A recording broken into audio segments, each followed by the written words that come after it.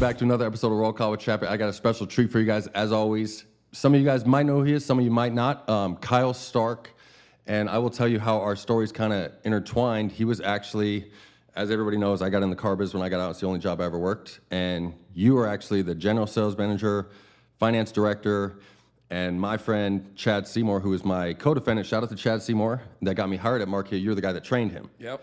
And Chad was a beast, ran awesome numbers, and was the man at finance. Yeah. And we never worked together, but I'd always heard stories about you. You were like legendary. Yeah. This dude has, all right, he has the same name I had in prison he has in the car business out here. So you have a legendary status in the car business out here. So thank you for being here. I'm excited I feel like this episode is going to teach people a lot of stuff. And we're going to get into how your little crash at the car dealership and where you are now. Absolutely. So let's get into this. I don't know anything about how you grew up, and I always like to get the stories of how different people grew up. So you're from Arizona? Yep, born and raised in Tucson, Arizona. Tucson, right? Yeah, cool. Tucson. Grew up there. Had my first kid when I turned 18. Got into the mining business for about 3 minutes. Really? Yeah. Were you in sports, anything in high school and stuff? Oh yeah, played basketball. Outside of basketball, I trained with the wrestling team when I could. They were just during the same time, so I couldn't do both. And my dad would kill me if I didn't play basketball, so that was my love growing up was basketball. After high school, I got into the mining business for about 3 minutes, and then got into the car business at 18 years old. And at 18? 18, yeah. Who got you in there? So the mother of my children, my first wife, her sisters lived in a small town in San Manuel, which is just north of Tucson. Okay. There was a small car dealership there who I kind of became friends with, one of the salespeople. Okay. Just from looking at getting a bigger car when we were having our kid. Uh-huh. And we got to talking one day, and he was like, "You could do this. You could really do this." And I was 18 and had a lot of confidence, and I was like, you know what, if you can do it, I can do it. Thing out on like, yeah, that probably looks a little better than the mine, right? 100%. And I grew up with an uncle who was in the car business, who always had a wad of cash, and I remember that. So between the two of them, I was like, I'm going to do this. So yeah. So how did it go for you at first? Good, real good. Yeah. Killed it. Yeah. Started just printing money. Yeah, I started at a real small store. I started at that Sandman Ford. And we didn't have any sales managers, so we upped them, desked them, boxed them, delivered them. Wow. It was 4 salespeople and the owner. So it was a great experience to... You get to learn a lot of different stuff. Knowledge at such a young age has really helped me in my career. But yeah, it was, obviously there were times I struggled, like my first 6-7 months in the car business, I would fold cardboard every morning and put them in the ball of my shoe because I couldn't afford new shoes. No way. The asphalt was so hot it would burn my feet. So every morning I would take a little cardboard box and have People a don't know you folding blow through shoes at car dealerships too. Like I had shoes that look brand new on the top and they're like the soles on the bottom are like holes in them. I was like, yeah, it's crazy. You get your steps in at the car dealership. For sure. All right, so how did that tail off and how long did you end up working there? I worked at Sandman Ford for almost 5 years. Wow, okay. It moved to Oracle Ford, so it moved to the main highway, which is between San Manuel and They have Tucson. a Lincoln dealership too, right? They did. I was just on the phone I'm looking at Aviator right now. It's Oracle Lincoln. Yeah, I don't know if they still have it. Do they still have it, Oracle Lincoln? Unless it's an Oracle Ford, but it's a Lincoln at that dealership. Yeah, so, yeah. I don't know if they still have the franchise, but yeah, they did. Okay. And so how was that doing that and raising a kid at being so young? It was tough, man. It was tough. I was 21 and were you with the woman that? Were you with the woman? Okay. Yeah, we moved in together. I was 17, she was 18. Okay. I had my kid 6 weeks after I turned 18. Moved in. We both had to grow up at 18. Yeah, yeah. And she didn't work. It was very important to me for her to take care of my daughter and for me to provide a certain lifestyle. And for sure.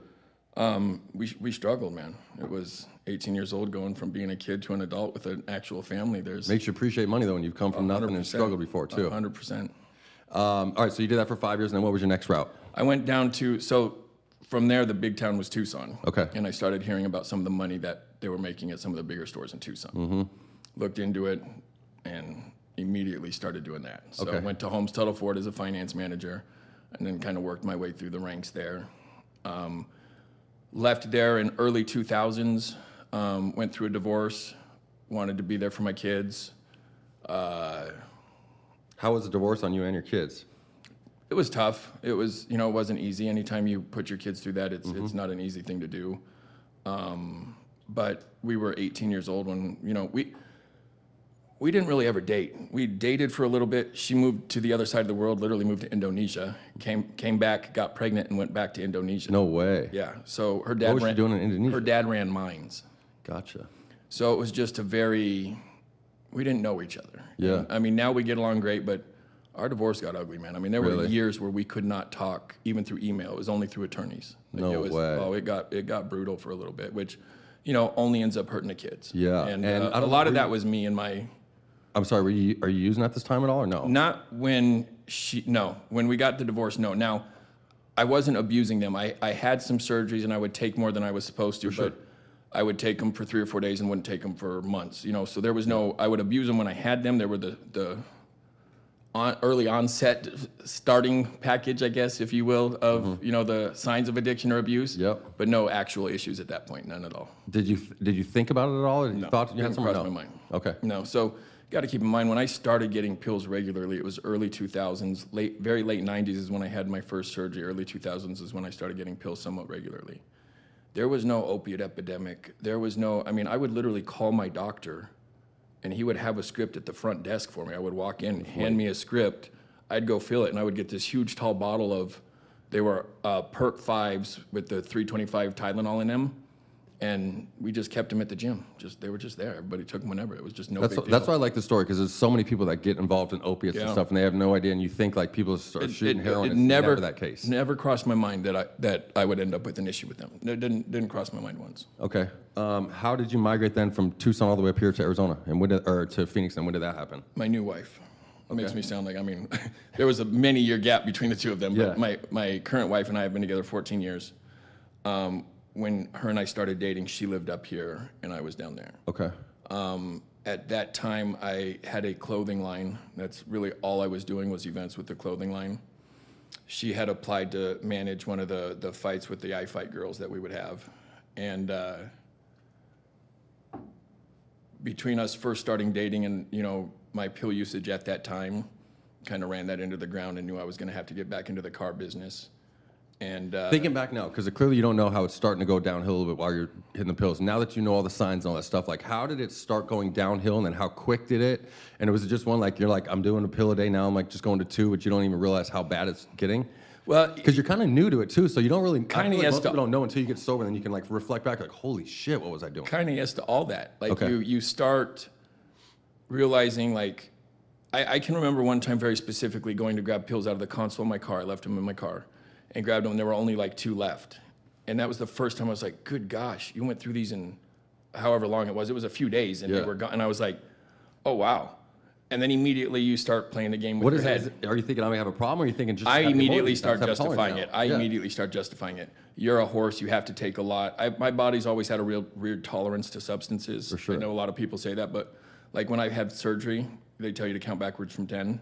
I always make it, and they look at me like I'm nuts. Really? I have a very, very high tolerance for. I think I get so nervous with that kind of stuff that my body just metabolizes. That was really expensive for me in prison, having a high tolerance for dope. Oh, I'm sure. Oh my gosh. I'm sure. Yeah, it's not a good thing. Yeah. But you use that as a mental justification for a lot, and I think that a lot of addicts, whether it's a high tolerance or a tolerance that's built up over time, use that as an excuse to kind of. And here's the deal: as us addicts, if it was that, it'd be something else. We're always going to find an excuse to justify it. You know what I'm saying? Absolutely, we're the best there is at. Yeah. So did you? You still just got the one kid at this time? I have 2 kids. I had my second kid when I was 21. And then you migrated straight up to Mark Mitsubishi? No, I went up to a Ford store. So the last store I'd worked at was Holmes Tuttle. I had a brief sit in Colorado at Phil Long Ford. Okay. They moved me out there. They brought me out there as their general sales manager. At the time, I was going through my divorce, and I was told I could take my kids out there. Found out I couldn't take my kids out there, so went back and was like, I need to go back. And so went back, and at that point, started settling in. That's when we ended up coming up here a little while after that. I started back at a Ford store with the Van Tile Group at Camelback Ford. Huge mistake. To go from a store in Tucson to a Van Tile store and not even know what Van Tile is. I had no clue what Van Tile was. Like, I did not know what I was stepping into, especially Camelback Ford at that time.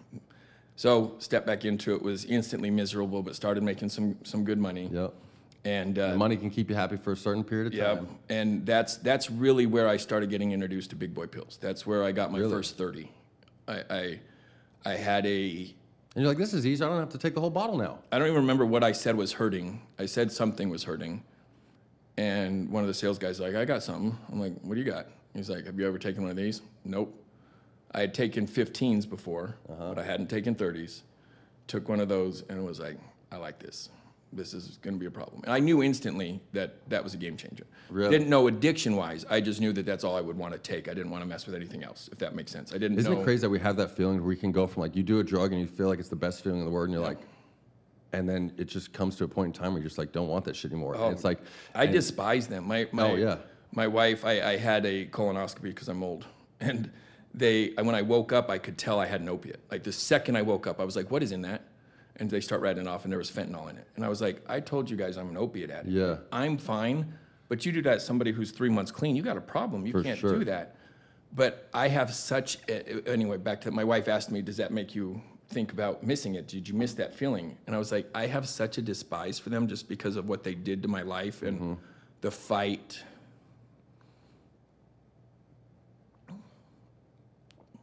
Get it, bro. Take your time. Just to get my arms back around my life, you know, it's a very personal thing for me, and I despise those things.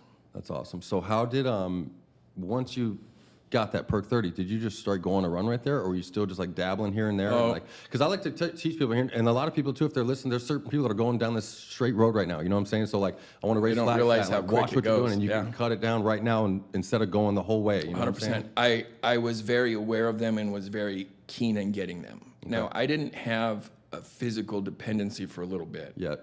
I didn't get to a point where I would be physically ill without them for a while. I was abusing them, but it would be on, off, Okay. and I don't think I had it for a long enough duration to get physically dependent. That even just blows me away, because I've never, ever done a drug and then like, oh, I got to take tomorrow off. You know what I'm saying? Because it's like that. Like if I'm doing meth, it's all day, every day. Yep. Heroin, the same exact thing. It wouldn't be because I didn't have it. Didn't want to. It'd be because I was out. Like that was the only reason I wouldn't take them. Gotcha. I was never because I never had someone was like, I'll take them tomorrow. Okay. That was never. And you're not really familiar with like going and finding drugs or pills at this time. Not at all. Really didn't know how to do it. But started very quickly. So you start asking salespeople, and for me, it was always for somebody else.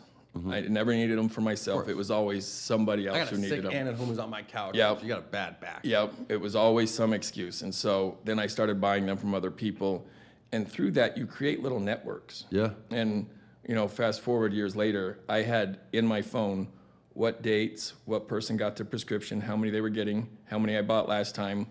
Like, I would call people the day before. I did not mess around. Like, you're getting them tomorrow, I'll take all of them. That's $700. Cool, I'll take all of them. Like, whatever it was, it morphs. You get to that point. You know, I sat in parking lots for hours waiting on people. It just... How's the kid life at home right now? Good. We have none at home. They're all old and gone. No, I'm saying back then at this time. When you're 21, just starting to experience this stuff too, is it? Well, at 21, I wasn't really abusing them. They were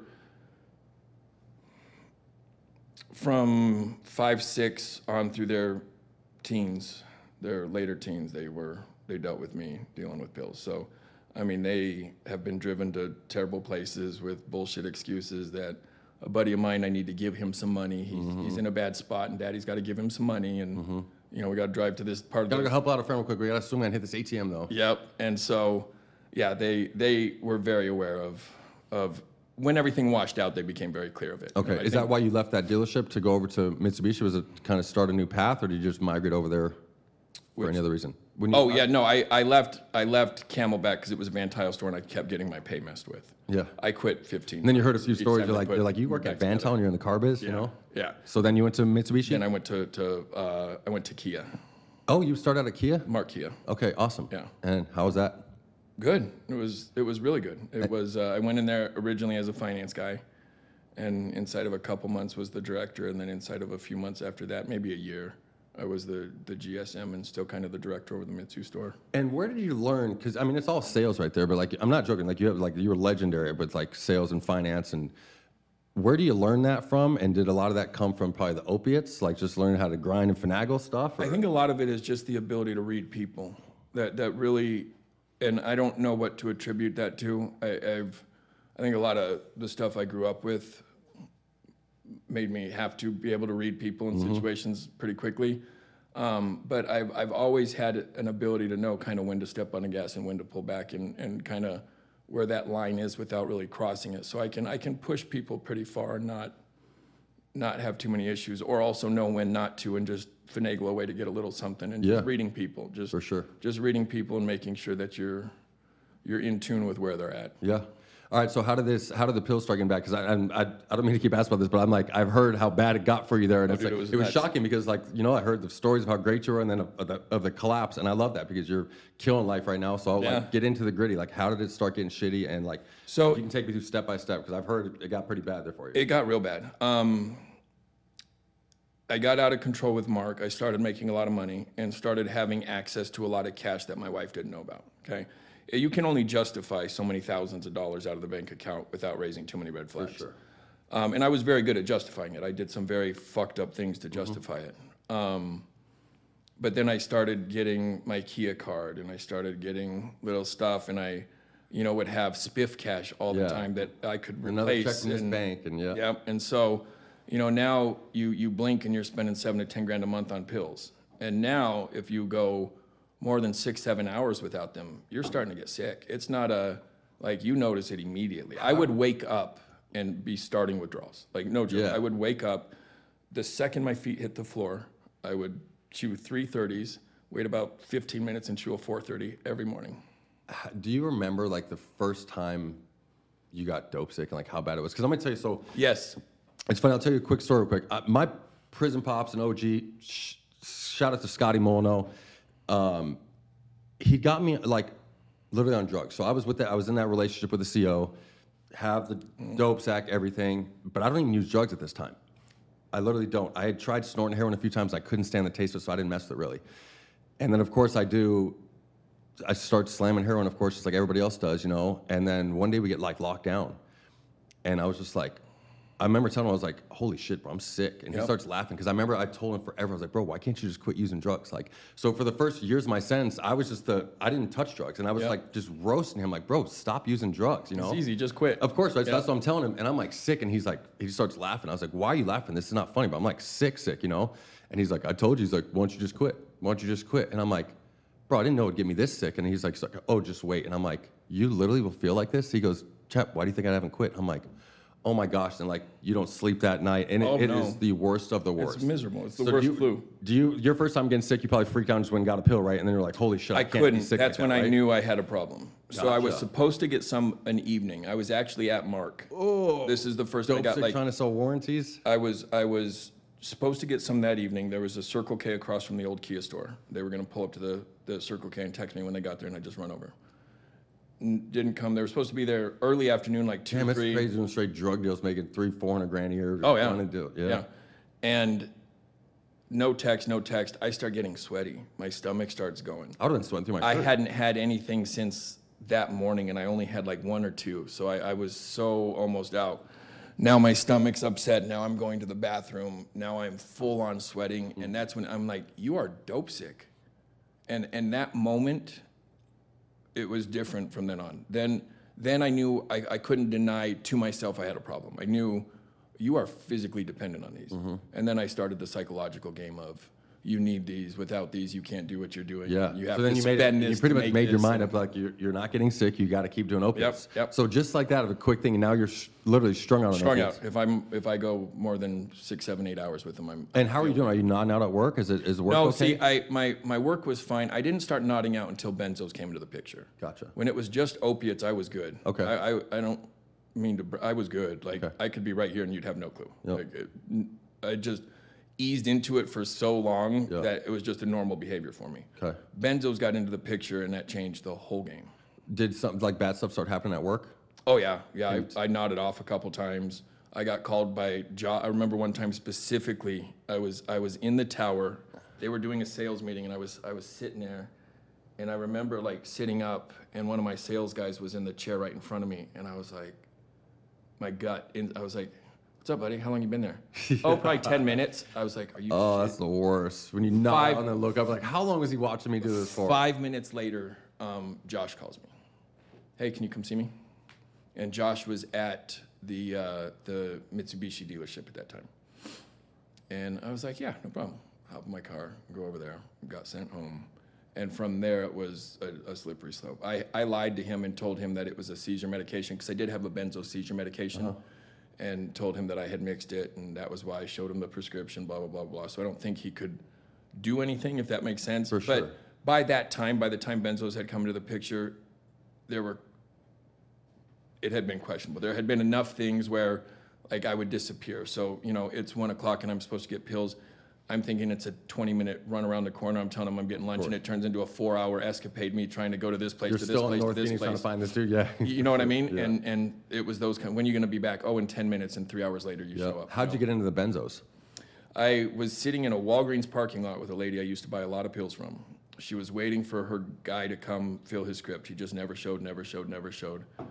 And she was like, you know, I've got some Xanny bars. And I was like, what's that? She goes, you don't know what those are? And I was like, no. She goes, oh, you're going to love these. Goes and gets That's literally how meth got brought up to me, too. He's like, oh, just trust me, you'll love it. She was like, you've got a pretty high tolerance. So I took 2 white bars. I don't know anything about them. Took them, and dude, quickly, I was like, oh, this is nice. I didn't care if I had the oxys or not. I wasn't sick. I wasn't going through full withdrawal, but I needed some. That curbed that. I felt good. So in my head, I bought the whole bag she had, whatever it was, bought the whole bag. Yeah. And was like, I'm going to use these and quit oxy. This is my way I'm going to do this. Yep. And it's funny how we all justify the same thing. Oh, yeah. And that lasted about 7 seconds. I did that one time in prison at Steiner. Some dude had brought in the dope sack, and then the dude screwed up, and he brought in just a bunch of Xanax instead of heroin. I was like, all right, I'll just buy all these Xanax. I'll just do Xanny bars for like a week myself straight. Off yeah, and just wean myself off heroin. I did the same thing, and that point, so let me rewind. I had lost my job by the time I had started buying Xanax. Okay. So right at the very end, I had a couple. You lost a job at Kia? Yes, before. What was the final thing that made you get out of there for? So because you had to screw up pretty bad, because a lot of guys don't know this, but if you're in a sales job, which is like full-on sales like that, and you run the numbers that you run, you can get away with murder. You literally can get away with everything but murder. The final straw was we had a flooring meeting with Ally that had been set for like 3 months. I didn't get pills I needed the night before. I was sicker than shit that morning, and I called Josh and told him that I'm not going to be able to make it to the Ally meeting, and this was a big deal to Mark.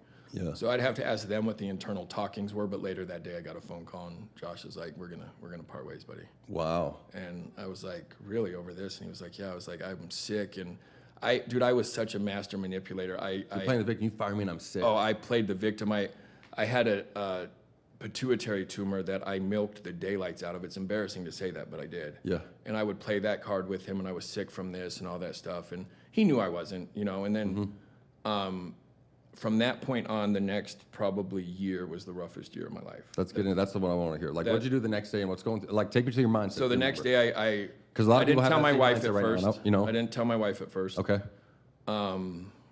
Actually, the next couple days came down and met with Josh. So a couple days kind of went back and forth about trying to figure something out. And you're supporting your family solely at this time too, right? Solely. And yeah, and I mean, we lived a life that was used to making a certain amount of money. For sure. And so once I realized that wasn't an option, I was in a depression, went balls deep in the pills, cashed out 401k, had a lot of cash, had some savings, wasn't too worried, was going to start a consulting company for the car business. Another thing I ruined with my pill use, actually had some great contacts with my reputation that I was going to get in, had some contracts on the table that I could have gone in and done some training. But my wife has these videos of me calling them hired and shit on pills, making no sense, calling GMs and owners of auto groups. Brutal, dude. But that next year consisted of that, me taking oxys and Xanny bars the entire year, nodding out. It was a constant year of cat and mouse with my wife, her seeing me getting all messed up and trying to find where I have the pills hidden and going and finding them and throwing them away. And then me thinking I got so high I took all of them and then just going and buying more. It was a brutal, I mean, it was literally $7 to $10 grand a month in pills with no income. Are you thinking like are you even like trying to plot on a way out? Or are you just still like, is your mindset, you're still probably so depressed right now, you're not even thinking about that, you're just getting high? It wasn't depressed. I was very good at just lying to myself. Like, you'll close one of these dealers and you'll tell them you need a 50 grand check up front and you'll be good. Because I've always just figured it out. Bro, you know what I mean? Like, I've always just figured it out. So even if it gets down to crunch time, you know what I mean? Yep. Like, you're like perform best. Exactly. Like, I figured it out. And I did. I still figured it out for that next year, and you know, it just got to a point that my family saw there was an issue. My family did a quote-unquote intervention. Oh, did they really? Well, pseudo. Like my dad came up, my wife had my dad up, and my daughters were there. And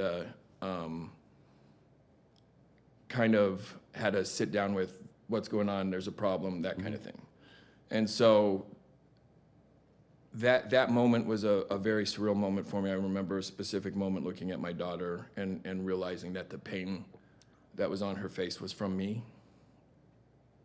That flipped a switch. From that moment on, I was done. And I did good. You probably didn't even realize, and to be honest, you probably didn't even realize how bad it affected your kids at No, this point, right? not at all. You justified to yourself, like, this is all me, no one sees I honestly this didn't stuff. think anybody really knew. Even at the end when there were benzos, I really didn't realize how bad it was until you see videos of yourself. Like I said, until you like, can think back and reflect, and you're think like, back, like, how did I do oh, my kids saw me like this? Oh, everybody saw you like this. Once a week, you were like this. And you're sitting there drooling and, like, leaned over in a chair, and, you know, it's humiliating. But I never once intentionally hurt my kids, ever. My kids are my life. Seeing that was a very surreal moment for me. That was one of those game-changing moments. I had a couple with my recovery, and that was one of them. I got clean. A couple months later, ended up getting in a car accident. Was in ICU. What was the final step to you getting clean? Do you remember? I stopped then. Okay. So we had the family meeting. Okay. I stopped then. I had some Xanax. My wife kind of, for 3 or 4 days, would give me 1 or 2 halves here and there to kind of keep me at bay. So, yeah. And I stopped then. Okay. So that was. What tools did you use? Because there's a lot of people, and there's some people. Nothing. Some people do meetings. Nothing. That doesn't work for some people. So what did you do? I quit. You did something mentally, or like, what, you just telling yourself that, or what made you make your mind and just do it? I saw the look in my daughter's face. So every day you're just remembering that look on her face. That pain and just.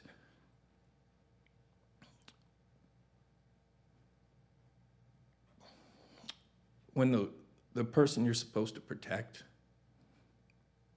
you hurt like that, and you see it, it does something to you. And she wasn't bawling, she wasn't like hysterically crying, but I was sitting on a couch, and I have a sectional, and she was sitting on the other end. And my dad was talking, he was sitting in my recliner, and I was listening to him, and I remember I kind of had my hands between my knees, and I looked up, and I just saw her, and just the sheer pain in that kid's face, just, you know, and I remember thinking at that moment, like, you did that, dude. Like, that's because of you. Like, all of that is on you. And so from that moment on, I tried my best to not do anything. I had success. I did ease off with some Xanax. That was the end of April, mid-April. And then the beginning of June, I was in a car accident. Had a couple lung surgeries, had a pulmonary contusion where my lungs were filling up with blood. I was suffocating, was in ICU for a minute, and was pumped full of opiates there. Left with a prescription of 15s, abused the shit out of those. I was going to say that probably started right back up. Oh yeah, and then that turned into another game-changing moment with my wife, where, you know, I knew that you can't do this again. We can't go down this road again. And you probably, like literally just on the second day you're using those pills, you're right back to where you left off. Oh, 100%. 100%. Yeah. I mean, I don't remember if it was the first day I was home or the next day. I ended up taking 8 of them. I remember it very well, which was 430s, and I hadn't done that for a while. And I was very disappointed because I thought I was going to get really high, and I didn't, and I was thoroughly disappointed. I remember that very Think well. about that mindset. Oh, yeah. Yeah. Instead of worrying about anything in life, you're literally mad that you relapse and 100%. get really high. 100%. Yeah. Wow, bro, that's crazy. So how long did that little stint go right then? Not long at all. That was just that script, and my wife and I kind of had to come to Jesus, and that's when I stopped, and then that's when I went to work at Santan. Okay. And was there for almost 7 years. And then what were you using? Because I know you do a ton of stuff. You got a clothing company and stuff. Did you start getting, once you got sober, with no tools? I guess literally just doing it by yourself with talking to yourself. So I did a lot of things. I don't want to say nothing. So I journaled every day. Yeah, that's what I'm saying. Give some people outside don't like meetings. I wanted to know what happened. So for me, I had to really own where I was. Like, you're here, dude. This is where you're at. I wanted to know how I got there. How did I'd never have done an illegal drug in my life. How did I end up here in this godforsaken place, what happened? So any second I had, I was looking into Purdue Pharma, the Sackler family, OxyContin, the FDA. Every rabbit hole I could go down in those, I would go down. I wanted to learn as much as I could about that. Then I wanted to learn as much as I could about addiction and the type of people that become addicts and what causes it. And is it something that is hereditary? Is it a gene? Is it, how does this work? And I journaled daily, sometimes multiple times a day. And so that was a big, self-reflection was a big thing for me walking through my recovery. That was probably the most important thing, is the self-reflection and the self-accountability and the trying to understand. When you get clean, man, especially after a 15-plus year pill use, you have to really learn everything about yourself, who you are, and you kind of start from scratch. Yeah. Like you really do. And so that was really my focus when I started getting clean. And I would journal a lot when I was using pills that I wanted to get clean. And I wouldn't say I'm going to quit pills. I would call it getting clean, because then if anybody saw it, I could say, well, I was talking about my diet. Yeah. I was quite a bit heavier then, so I get clean my diet. Oh my God, yeah, I saw a picture the other day. Holy shit, bro, I had no idea. Yeah. We're going to put one on this thing, but I could not believe that, bro, because I've always seen you just shredded. 70 pounds, now. yeah. You don't even look like the same dude. No, I'm not. Yeah. I'm as crazy as that is, I'm not. But yeah, I just lost my train of thought. What were you saying? I lost mine too. I was asking you about... What was I saying? I lost my train of thought. No. You were talking about journaling. Oh, sorry. I was journaling. So I had to get clean. So I have years of letters from journaling when I was using pills. Yeah. And then from that, I journaled through my recovery, and that's what I will use. I will have a book coming out that's called Letters from an Addict. I was about to say some of those letters would probably be pretty gold lines. And I've been working on it. There's a lady who's helping me do it, and I've got the ending to kind of finish up, and I might be being a little too hard on myself with it, but it's mostly done. But it's amazing to go through and see these letters, and I can see my handwriting change. Really? Oh, dude, I go from writing nice to just this weird. I remember just not. Oh yeah, you can see it. And there's some of those too where it just kind of moves and you go back, or there'd be the eraser mark. Yeah. And going through them. But that was all. It's all part of the process of walking. When you're writing journaling, what are you writing there? Because a lot of people just write gratitude moments. What are you writing on those? Because I have one of my goals is I want to start journaling, writing down gratitude, stuff like that. So just curious for other people that aren't into it too. What are you actually writing down? I would self-reflect, and I would write what I was thinking, what I was feeling, what I struggled with that day, what I felt that day. I wanted to try to. So, for me, when I first got clean, I thought I was broken. I truly did, because I didn't have the education or the knowledge to know what withdrawal was going to look like, what recovery was going to look like. Yeah.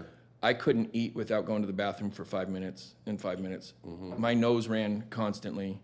My stomach was messed up constantly. I would see a freaking puppy chow commercial and start crying. It was the craziest thing, and I truly thought I was broken. So that was a big part of it at that time, is I wanted to kind of figure out, what's going on with you? Mm-hmm. And it's, I think with recovery, it's important for an addict to kind of be able to look back, because we're so hard on ourselves. You can see, when you do that daily, you can see growth, you can see improvements, you can see something that really bothered you here, where here it wasn't that big of a deal. You know what I mean? And so it helps build that confidence. I think confidence is a big part of recovery, because the further away people get, the more success they have, and there's something to. I always talk about confidence is huge in anything in life. If you tell yourself that you can do it, you can do it. If 100%. You tell yourself you can't do it, you can't do it. Either way, you're right. With sobriety, with looking good, working out, it's anything. It's all the same thing. 100%. So how did you get into then? You got you have the I Fight clothing line and a ton of other stuff. I feel like you got into a bunch of new projects now that you got sober too. And then how do you use that to help occupy time? Because a lot of people, once they do finally get sober, then they have a lot of idle time that they need to occupy now. Yeah, very true. So I Fight, how'd you teach yourself that stuff? Because a lot of people go to meetings and get recovery ways to do that stuff. You've literally, you could say you're almost self-taught yourself. So. Well, yeah, I view addiction different than anybody I know. I don't want to cause any issues for you, but I don't look at it as a disease. Yeah. I look at it as a superpower, and I know that sounds crazy, but I do. A determined addict is unstoppable. They truly are. When an addict sets their mind to something, they're not going to be denied. So in my head, if you can teach an addict to heal whatever we all use something to avoid something else, right? We're feeling or trying to fill some kind of a void in our life, or it's easier to take this substance or drink this drink than it is to sit and deal with this or feel this.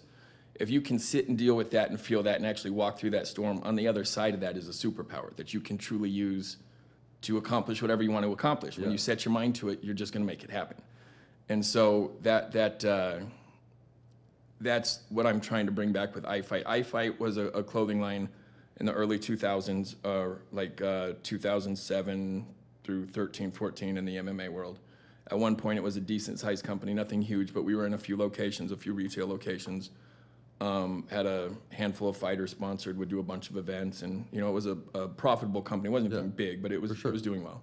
My addiction ran that right into the ground. There's a lot of cash in that, and so you'd get $500 for a shirt or $1,000 for a shirt, and it's supposed to go to this vendor, do this or that, and they'd find their way to pills somehow, and then this person wouldn't get it, and I'm lying about this guy not paying. I just ran it right into the ground. Mm-hmm. So I, a couple years ago, was floating, and it came to me that I wanted to bring it back as a recovery line, an activewear line. I don't know what to call it, just because I want to bring it back as an inspirational clothing line, just because the tagline beforehand, it still is believe in your fight. We all have a fight, everybody. We all have a demon we face. We all have that battle we face. Mm-hmm. Everybody has something in their life that they have to fight, and that's kind of where I want to transition the clothing line into. How great of a feeling is it when you finally got over the hurdle too, and you realize that you got some confidence, so you realize that you can do this sober? And another thing, you're not going to have this boring ass life when you are sober, because that was the biggest thing with me, is I'm not ready for the fun to be over with, you know what I mean? Yeah. How cool is it too when you finally realize damn, I can actually do this, you know what I'm saying? And then how much more confidence do you have with anything in the world? Because once you do finally get sober and you got through the hardest thing in your life, then you're dude, if I got through that, nothing else is tough to me. 100%. That very much all the time. I use that as a reference for myself all the time. Dude, you walk through this on your own you can do this. Literally nothing. So that's why I say, I don't remember the comment you made about addicts, whatever you said, we're badasses, but superpower. Yeah, and I say the same thing, addicts have an advantage on the rest of the world. 100%. Dudes that are all just getting out of prison have an advantage on the rest of the world. We've had our backs up against the wall. We've been on the ground 10 floors below what the rest of the public is, and little shit doesn't affect us like it does other people. Yep. You can use the car dealership. How many guys are literally sitting at the car dealership and literally will throw a fit and crap out and won't work for a week because they got stroked on 3 car deals in a row and didn't sell no damn car, and they really want to not commit suicide, but they're just over with it. And I'm that doesn't even hit the scale to a guy that's been through shit. You know what I'm saying? You're on to the next one, which is why it helps us make so much more money, which is why a lot of ex-cons go into car sales and they kill it there. Yeah. You know what I'm saying? So anybody that's in prison hustle. thinking about that too, go literally sell some cars and get out there. Because another thing, car dealerships, if you got a bad record and you can talk your way into them hiring you. 100%. You know what I'm saying? Because they know that's the way you're going to sell cars It's too. such a result-driven business. Yeah. If you can produce, they're going to keep you on. They'll figure out a way. 100%. Yeah. So what else do you have going on now in your life, and how much of recovery stuff do you have going on there? And then how great is the relationship now with the wife and kids? Everything with the family is amazing. I'm so blessed. It's I'm thankful. I'm very thankful. I have a great relationship with the wife, with the kids, my father, my grandmother, the important people in my life, and it's nice to know that they're proud of me as opposed to embarrassed or disappointed in me. For a long time they were. For a long time I was the disappointment and the problem and the, it's Kyle doing Kyle stuff and that kind of thing. And to not be seen as that guy is amazing. It's great. I've got the clothing line that I'm slowly bringing back just as I can. I have the Power of Appeal stuff with just some of my writings and some venting and just some addiction stuff on there. And that's really all I do. I have probably 15 to 18 people any given time that I'm working with that have reached out on some kind of social media that I talk to on and off, whether some are text, some are phone calls, so it just kind of depends. Anybody who needs help reaches out, I respond and get back to them and do whatever I can to help them. So ultimately, I'd like to end up opening up a life center and kind of put a new spin on the way people look at addiction and recovery. Yeah. And but that's something that down the road will. That's dope. If you could tell yourself anything, say 10 years ago, would you? Or what would you tell yourself? And would you change anything about your life? No, I wouldn't. walking through my addiction is the first thing that I'm truly proud of in my life. Yeah. And when you finally get to a place like that in life, like I'm not joking, bro. I wouldn't take back my 12 years in prison. No. Like seriously, and I did 8-9 years of slam down. I would have done all that too. Like no joke, I wouldn't change anything because like once I found like my faith and like it was all part of the plan, and it just it gives you so much more strength to accomplish other stuff. I was out here. 40 years old before I could look in the mirror and like what I Yeah, saw. right. You know what I mean? Like, and how I good's had it all the feeling now, nice suits and all Yeah. the nice clothes and put on the facade All that the I front, cared. It was yeah. all fake, man. It was Yeah. all fake bullshit. And you know, I earned that. I walked through those storms and I faced those demons and did what I needed to do to be able to be proud of myself and who I am and what I've become. And you know, it's taken me, you know, I'm 45. It's taken me just probably the last 6-8 months, to be completely honest. My relationship with the Lord has changed and grown by leaps and bounds. I know something's happening. I can feel it in my spirit. You just see all the stuff that's going on in the world, and it's just imperative that that's a part of people's life. And you know, I wouldn't have the relationship with my wife, my kids, with God, with, you know, anybody if I hadn't walked through my addiction and gotten clean. And I owe everything to that. Yep. Everything. You know, it's literally made me who I am. My recovery has literally made me the man I am. Totally different person. It's crazy, 100%. right? All right, one last thing. Anybody that's, whether they're sitting in a prison cell or they're just out here working at a car dealership and still on it, like one little piece of advice to like take the next step to make a change. Quit like pills. Anything, yeah. You can do it. Take the first step. Start right now. I spent so many years that I was going to start Wait until Monday. the next day to start. It was always Yeah. Monday for me. I've It done was it for always years, Monday. bro. Years. Yeah. Yeah. And looking back, you know, it seems like next Monday, and before you know it, you've done that for 5 years.